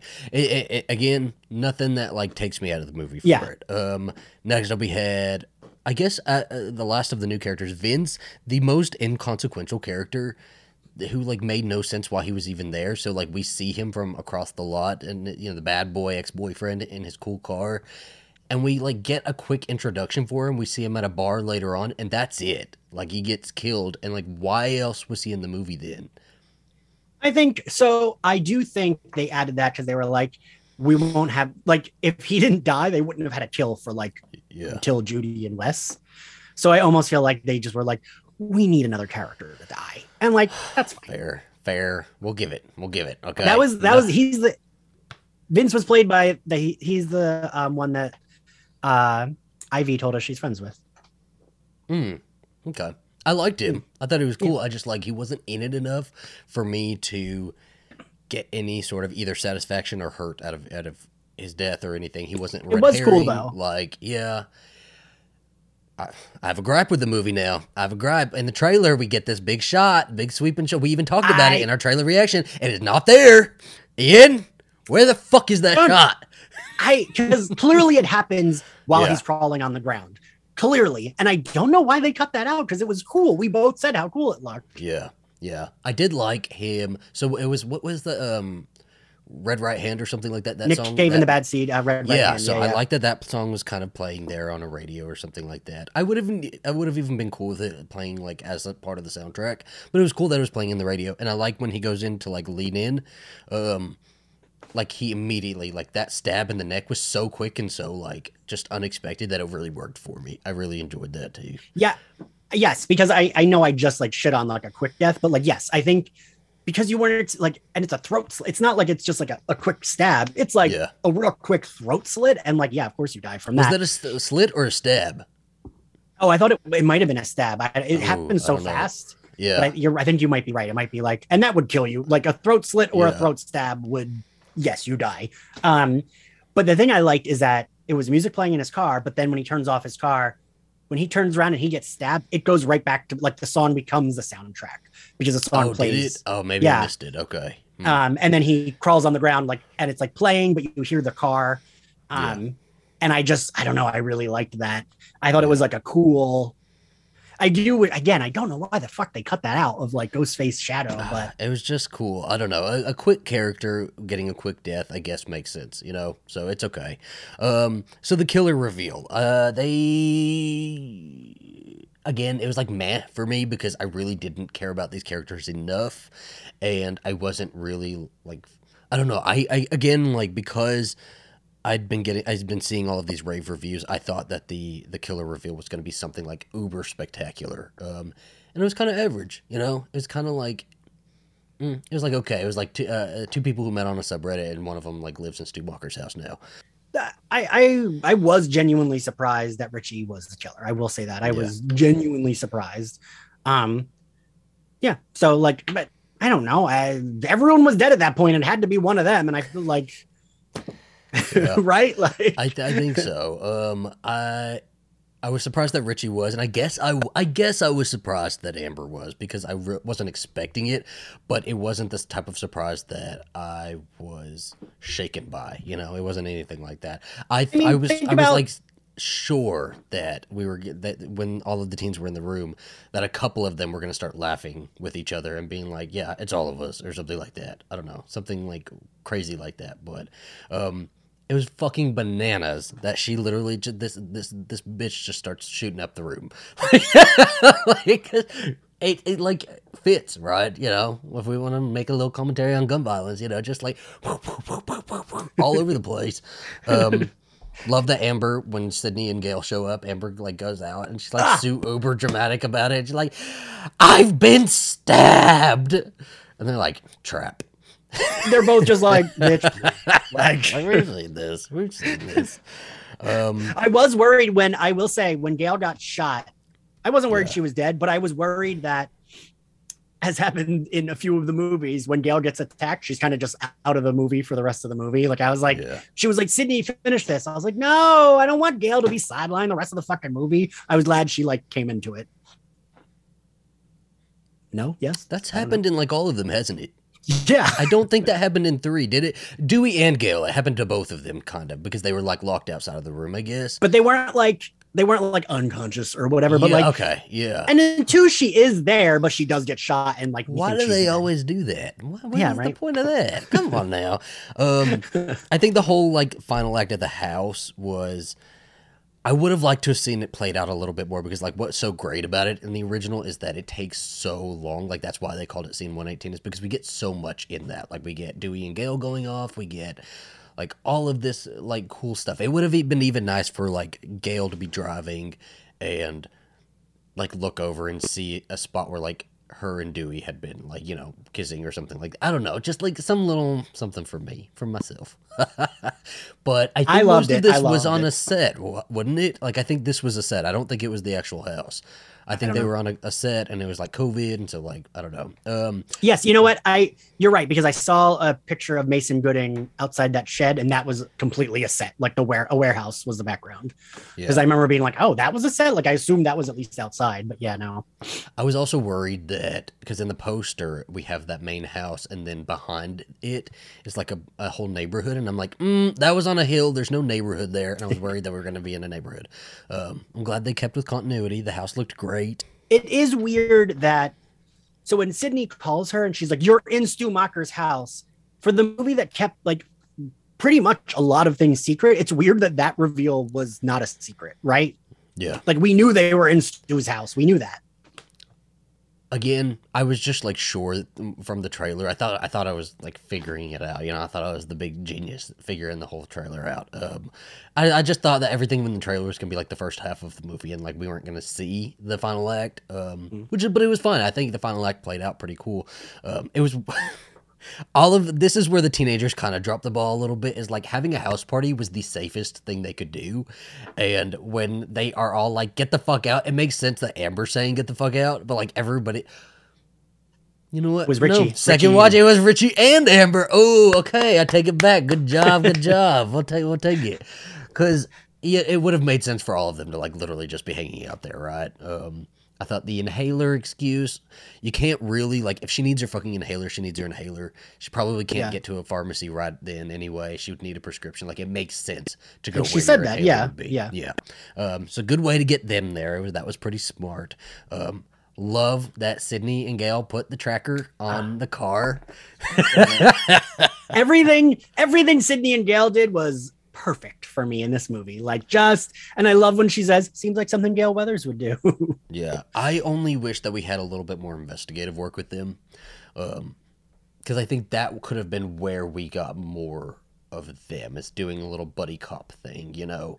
Sydney was like, I got kids and a husband. I'm coming in real quick to kill these killers and put my kids to bed. Like, and she did, right? Literally. Like she was in and out. They weren't pressed. She was good. The scene of Sydney walking in the house was just, I don't think I could have loved that scene anymore. Like her being like, oh, hello. Like this version of Sydney, I just loved it. And I loved the way she talked to the killer. And she's like, where'd you go? And he's like, this is the other one. And she's like, oh, 2 killers. I've seen this movie before. This is the most derivative. Like, and just like shooting first and even saying, killer or survivor, I am giving you 5 seconds to come out before I start shooting, because she was really like, let's do this. Like, we're getting this done real quick. Yeah. And I'm getting out. Like, and it makes so much sense, right? Because like Sydney, we do see, this is what I really like about this franchise and about Sydney as a final girl, is that we get a natural progression from movie to movie to movie. Like, it's not there's no part where it kind of falters. So we've talked a lot about in 4 how she's very capable in 4. By that point, she would have to be, in 3 she kind of hides out, but in 4 she's ready to go. And this one, she's ready to go, and she's ready to do it in a timely manner. Like, she's getting it done. I like that instead of like checking doors, she like shoots the door. Like, let's just go and hit somebody, I gave everybody in the house 5 seconds. If you didn't come out, there's a chance you're gonna get shot. Not my problem. I like Richie up in the closet when she shoots his leg, and he's like, very reasonable. He's like, of course I wasn't coming out, you were shooting everything. It was good, and I like that. Because, like, again, this Sydney is doing things in a very timely manner. She's only here. She doesn't want to fucking be in this town. And so when she walks in, she's not having these big moments where she's reliving all of her trauma in all of the different areas in the house. She's not walking into the kitchen and seeing that. And, she's moving through to find somebody, and that's it. That's all she's here for. She doesn't give a shit. Did we talk about this already? Because we talked about surviving legacy characters. Did we talk about who her husband is? Mark. Yeah, her husband. And it's Patrick Dempsey. Yeah. Yes, it has to be, because like that's the only Mark character. So very happy to see that. It's been confirmed since that's Has it? Who that was supposed to be. Yeah. I wonder if they tried to get him at all. Right, I wonder, but like I'm okay with not, but I want Sydney to be happy, right? So I'm like, yeah, that was a guy that was nice to her. Great. In my mind, Patrick Dempsey is still Grey's Anatomy, and so Sydney is living in Seattle with her kids and Dr. McDreamy. And I love it for her. I'm happy for her. And I like that, I would have loved to have seen it, because I'm such a fan of this, and I've stuck with it, but she really wants to keep us away from her family, and I get it. And I get it. And I feel like Neve Campbell's a little bit like Sidney Prescott. So in the beginning of Scream 3, I just saw that, and I feel like we've talked about it at some point, but I saw that the opening was supposed to be Neve getting attacked by a fan, right? And like that was going to send her into hiding. That was in the original treatment for it. Yeah, and I thought that would have been so cool, like the fan commentary of it, because we haven't really gotten into. And this one we did though. Yeah. This is like the first one we really did that, because we've gone through wanting fame out of it. We've gone through like fans of horror movies, but never the fans of this franchise in this universe. And I liked that we kind of did that, and that's our characters or our killers' motivations, is that they are Zack Snyder fans / Star Wars fans, in essence, and they just want to go out there and they're mad. I don't know. I mean, what if they treated Sydney all crazy? You want to go like to stage a little something, Ian? Is that what you want to do? Well, so I actually have to point this out too, because I want you to know I wrote like a bunch of notes on this little piece of scrap paper. When Amber is in the basement and Mindy goes to find her and turns on the light, did you notice that there's like I feel like it's a reference to the Babadook, but I'm not positive, because do you remember in the Babadook how she sees like kind of like my hooks on my wall and thinks, and she thinks, oh, that's the Babadook, but it's just like a coat on a hanger. Behind Amber, there's a coat on a hanger with like a white hat or a white scarf above it, and it looks like Ghostface for a second, and it's like directly behind her. I wasn't sure if that was a reference or not to anything. I wasn't thinking the back of Babadook, but like that scene felt familiar to me. So I don't know. I like the whole basement part where she goes down and like Mindy shows up and they're both like, "How do I know you're not the killer?" "I am, but I'm not really." "But like, how do I know you're not really if you say that you're not?" And like realistically, Amber was probably just annoyed with her because she's like, "I'm the fucking killer." Oh yeah. When Mindy's going up the stairs, Amber gives her a little look, like she's like, but like that sold the scene for Amber for me. Like that was like, Amber's not the killer, right? Like I don't think Amber's the killer here.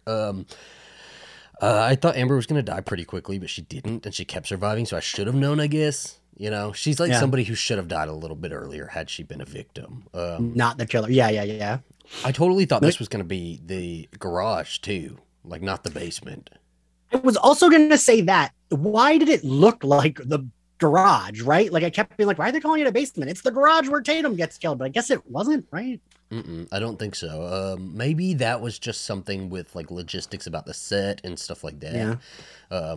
But it would have been cool to see the Tatum death scene. I don't know, a little bit cool. I did read, because I've been going like crazy looking up trivia. Rose McGowan, they asked her to come back in a voiceover form, and she did not have nice things to say and said, "Have fun with your movie. I'm not doing that." Was literally the statement she put out. Then whatever, Rose McGowan, whatever. Okay, fine. Movie was fine without you. Yeah, it was a great little movie. So I thought the action at the end was so cool. All of the action at the end was so great, and everybody flipping around and everything. Right, like okay, we're gonna go a little bit out of order here, but I really want to talk about this part with you, Ian, because I love you, and I think this. I know you're gonna appreciate this as much as me. So in the original, Sydney's in the corner in the kitchen, right? In this one, Gale and Sydney flip this bitch over the fucking island and put her ass in the corner. Did you not just like have the highest like heartbeat, the biggest boner of my life? Yes. Like the best action scene of all of them for that, right? Part. Like, yeah, I am a big advocate of shut the fuck up and watch the movie. Like, I hate when people make noise, but I definitely went yes when they did that, like out loud. I was so excited. It like, we've never seen them work together physically, right? Like they shoot Debbie Salt together, but like, you know, they're shooting someone. They're not like physically fighting. Yeah. This is like, I'm positive it's the first time that they fought someone together, and they kick her fucking ass. And it is so gratifying to watch, especially after she just insulted Dewey.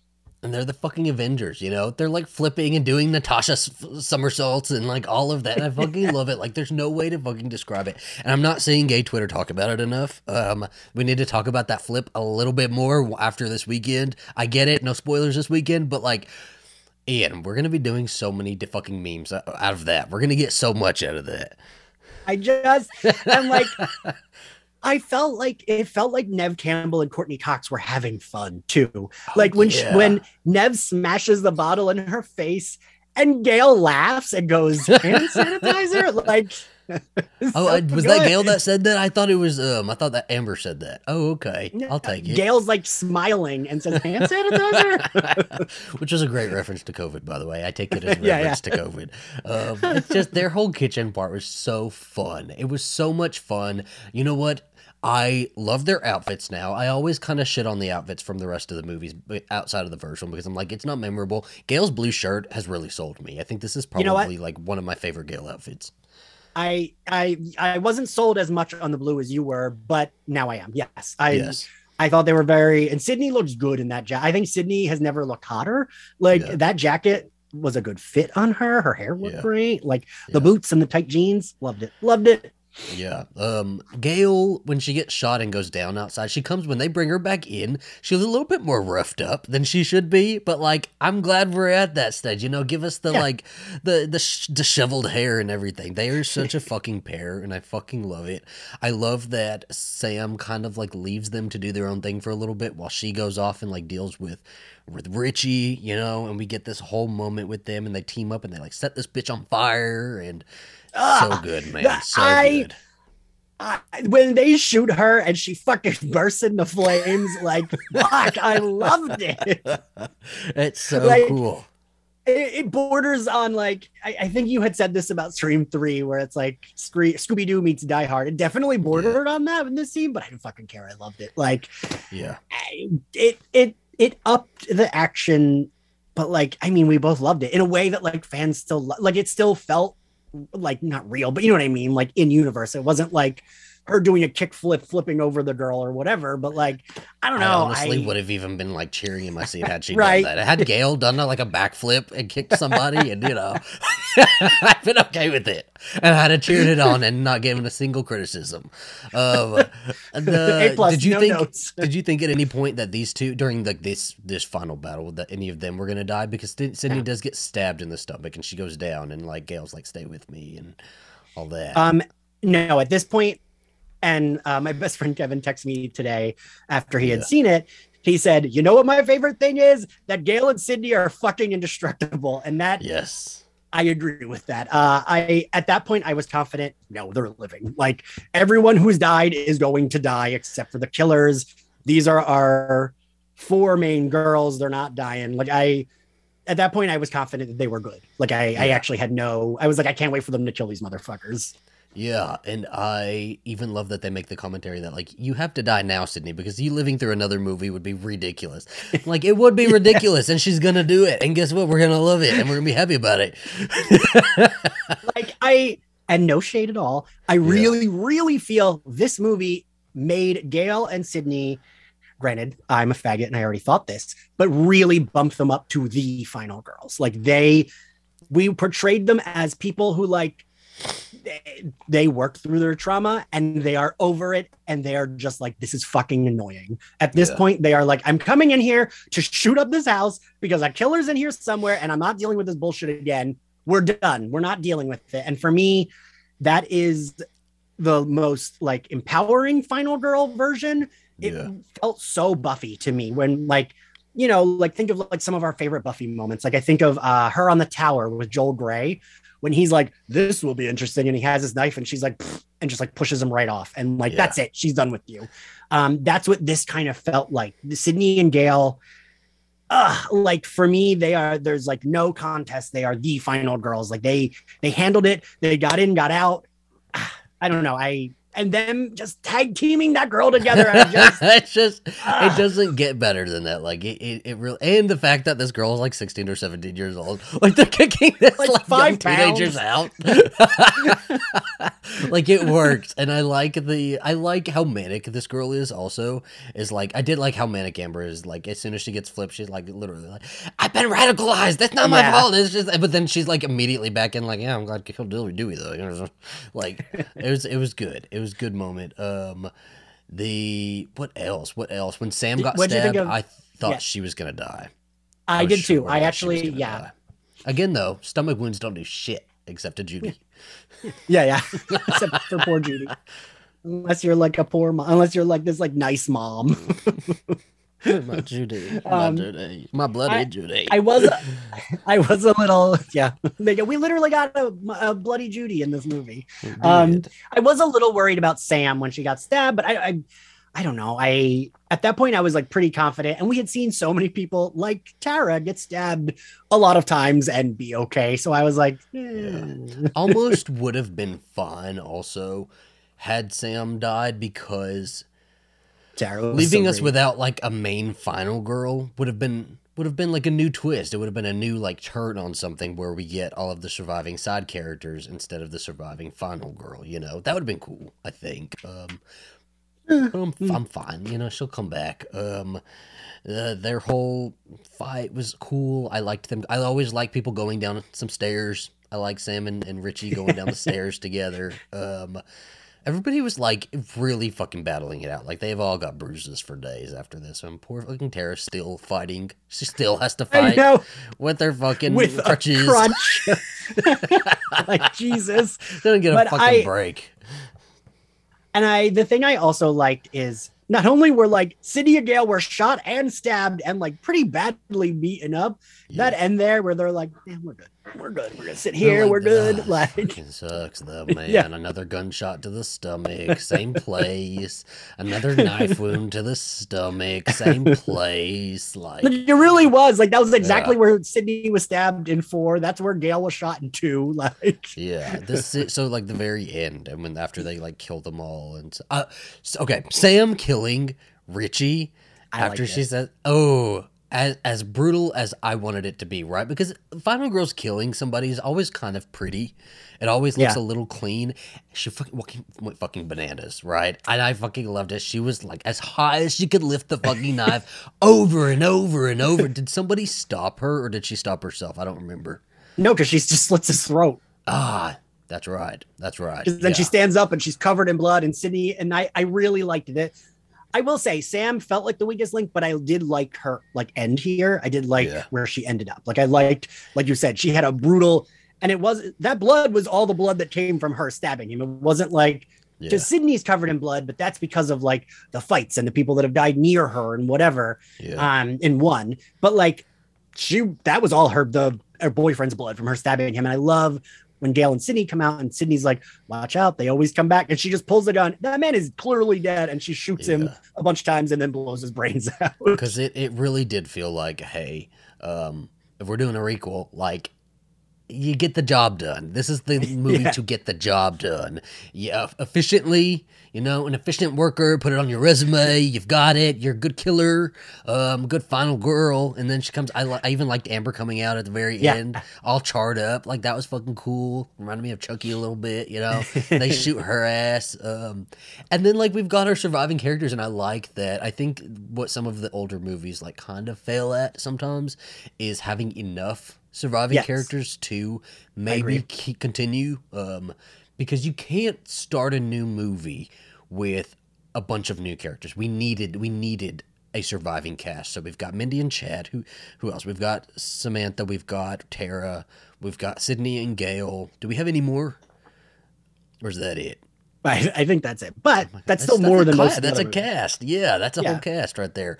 We've got Kirby. We do have Kirby. Kirby would be in the next one. I'm like totally sold that Kirby's going to be in 6. Well, and I think that's another reason why you and I feel the way we do about 2, because Cotton is the only extra person that survives, and like, who gave a fuck? Shut the fuck up, man. It's Cotton fucking Weary. Put some respect on his name. We exchanged him for Randy, right? And I don't know. I felt like that, like you said, that's like a critique that we could have for all of the other ones, is that they, and in 4, we had all these new characters and every single one of them died. Even her fucking aunt dies.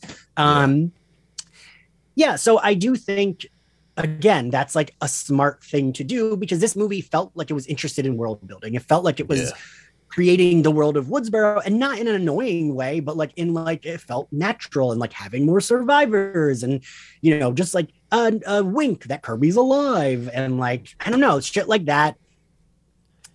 I think was something that might have been missing from it was something I would say was missing from the other ones. I agree. I do think that, just summed up, I think this movie was so well made. It was like such an attention to detail, such an attention to like just world building, storytelling. All of it was so good.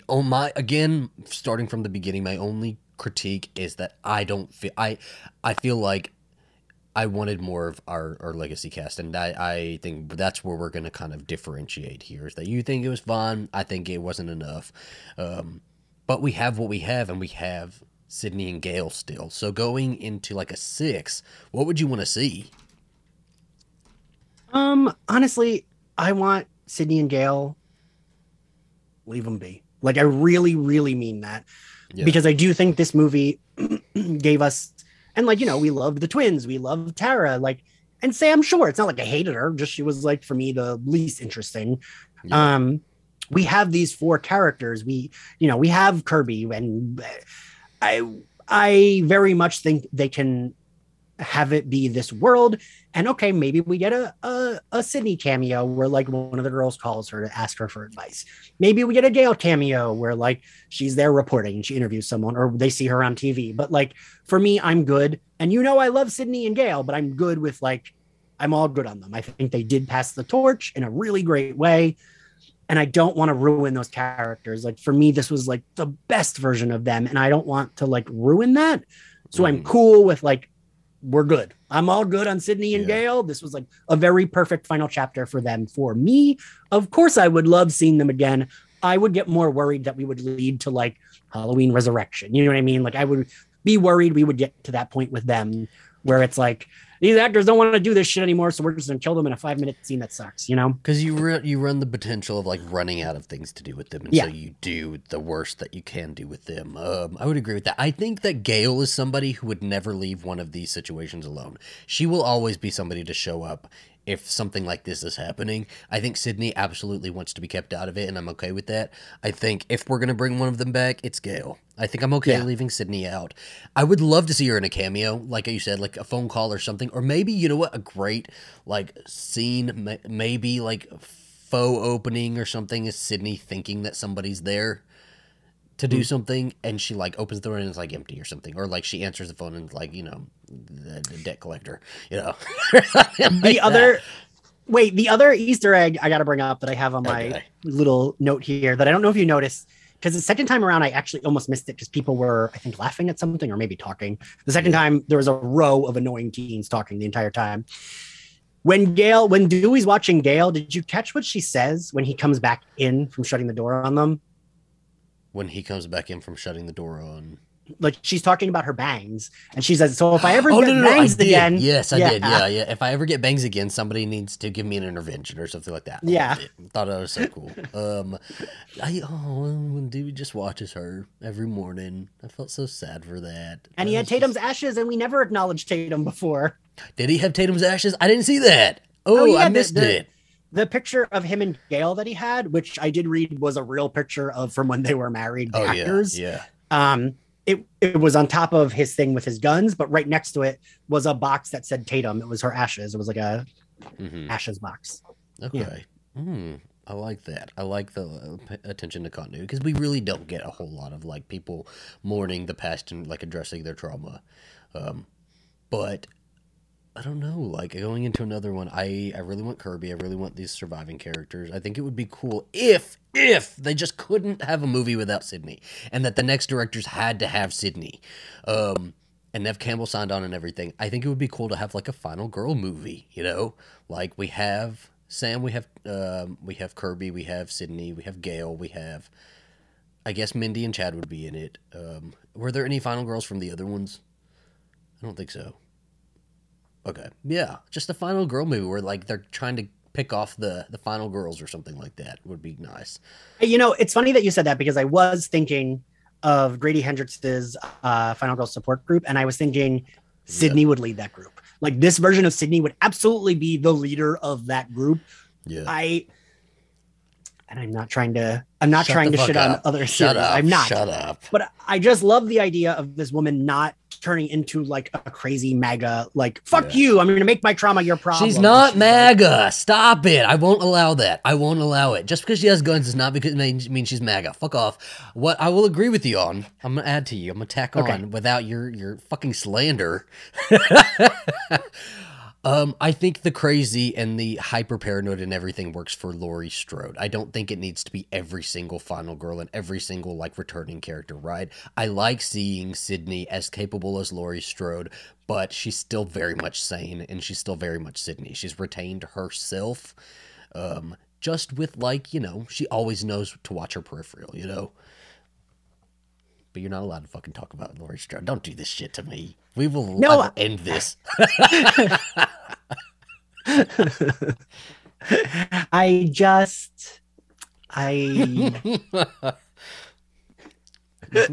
you don't have to tear one down to bring another up. You don't have to do this, Ian. I didn't name anyone. I didn't name anyone. What the fuck are you talking about is when. But I got my own Scream knife here.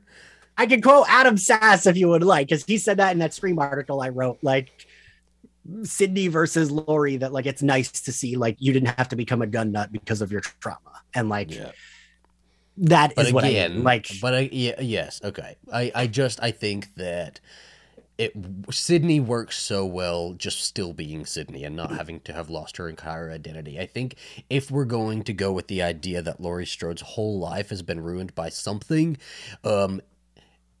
that's okay. They just have to commit to it, right? They have to like commit to that. That's not Laurie Strode from Halloween 1 like ever again. She lost that person. That person died.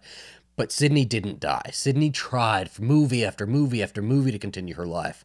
You know, she even went on and had kids with, like, she has at least 3 because she said she needs to get the girls to school and she's pushing a baby. So she has 3 kids and she has a husband. She's done. Oh, I thought it was a twin stroller. I assumed it was a twin stroller. Oh, why is she getting babies to school? She don't got to get babies to school. Maybe 4 kids. Okay, she's got 4 kids. I was just thinking when she said girls to school that it was like these like twins in the stroller, but it could have been a 1-person stroller. Yeah. I just appreciate that Sydney has held on to herself, you know, throughout everything, and that does make her America's final girl, like we've said before, and I think it just makes sense, and it's really admirable, and it's really like an inspiration to know that, you know, you can go through all this shit and still come out and be like, I can still go on living, right? I don't have to hold myself up in my house.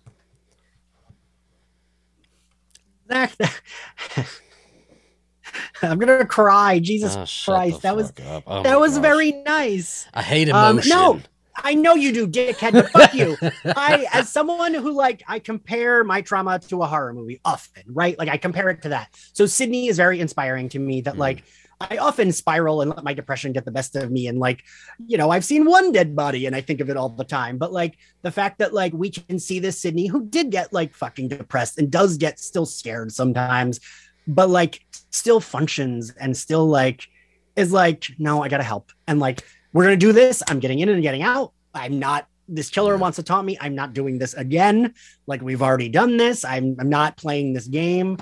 It is nice. And you're right. All those things you said were very nice. And I could cry hearing them because I love you and I love Sidney Prescott. So fuck kill you. Sidney Prescott. I'm gonna kill her and Gail in front of you. Thursday is going to be our Scream 5 live stream where we'll be having 3 special guests joining us. You'll have to tune in to find out who they are. Yes, then it's going to be very fun. We're going to talk more about this movie, but like instead of just us little faggots rambling on, we're going to get other people's opinions, right? And we're going to us 5 faggots, 5-hour stream, the 5 stream. Oh, just closing out.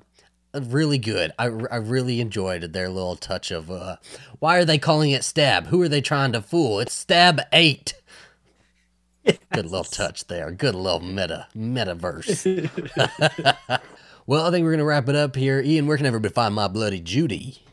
For right now, as of right now, you can find My Bloody Judy in Slayerfest 98's podcast feed. We are on Apple Podcasts, Spotify, all other places you get your podcasts, and on social media at SlayerFestX98, which is where you can find right now all the My Bloody Judy stuff. Yes. And Zachary, where can they find My Bloody Judy on YouTube? For now, you can go to youtube.com/AZB bonus features and leave down in the comments or hit us up on social media and let us know where you would go with make sure to like tag it with some spoilers if there's going to be spoilers, okay? Don't ruin the movie for anybody else, but let us know like where you would go in the future for this franchise based on this movie, right? I want to hear from y'all, but thank you so much, Ian, for being here with me and doing this. I know it's not your favorite movie. It's just a little, little indie movie that you never heard of, and we've seen it recently, Yeah. Casey Booker. Not a franchise I have attachment to. Not one at all. Your shirt's very nice today.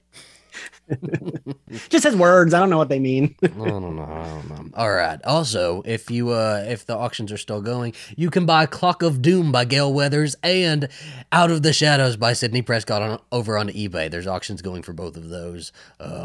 I thought you were trying. Why are you telling people? Aren't you trying to win? It's already $600. I can't afford it. I'm not going to do it. If I'd have bought it a year ago, they were selling all of Gale Weathers' books and Sidney's book for $1,000. So that was my time, and I think I missed it. But thank you guys so much for watching and listening. Bye, guys.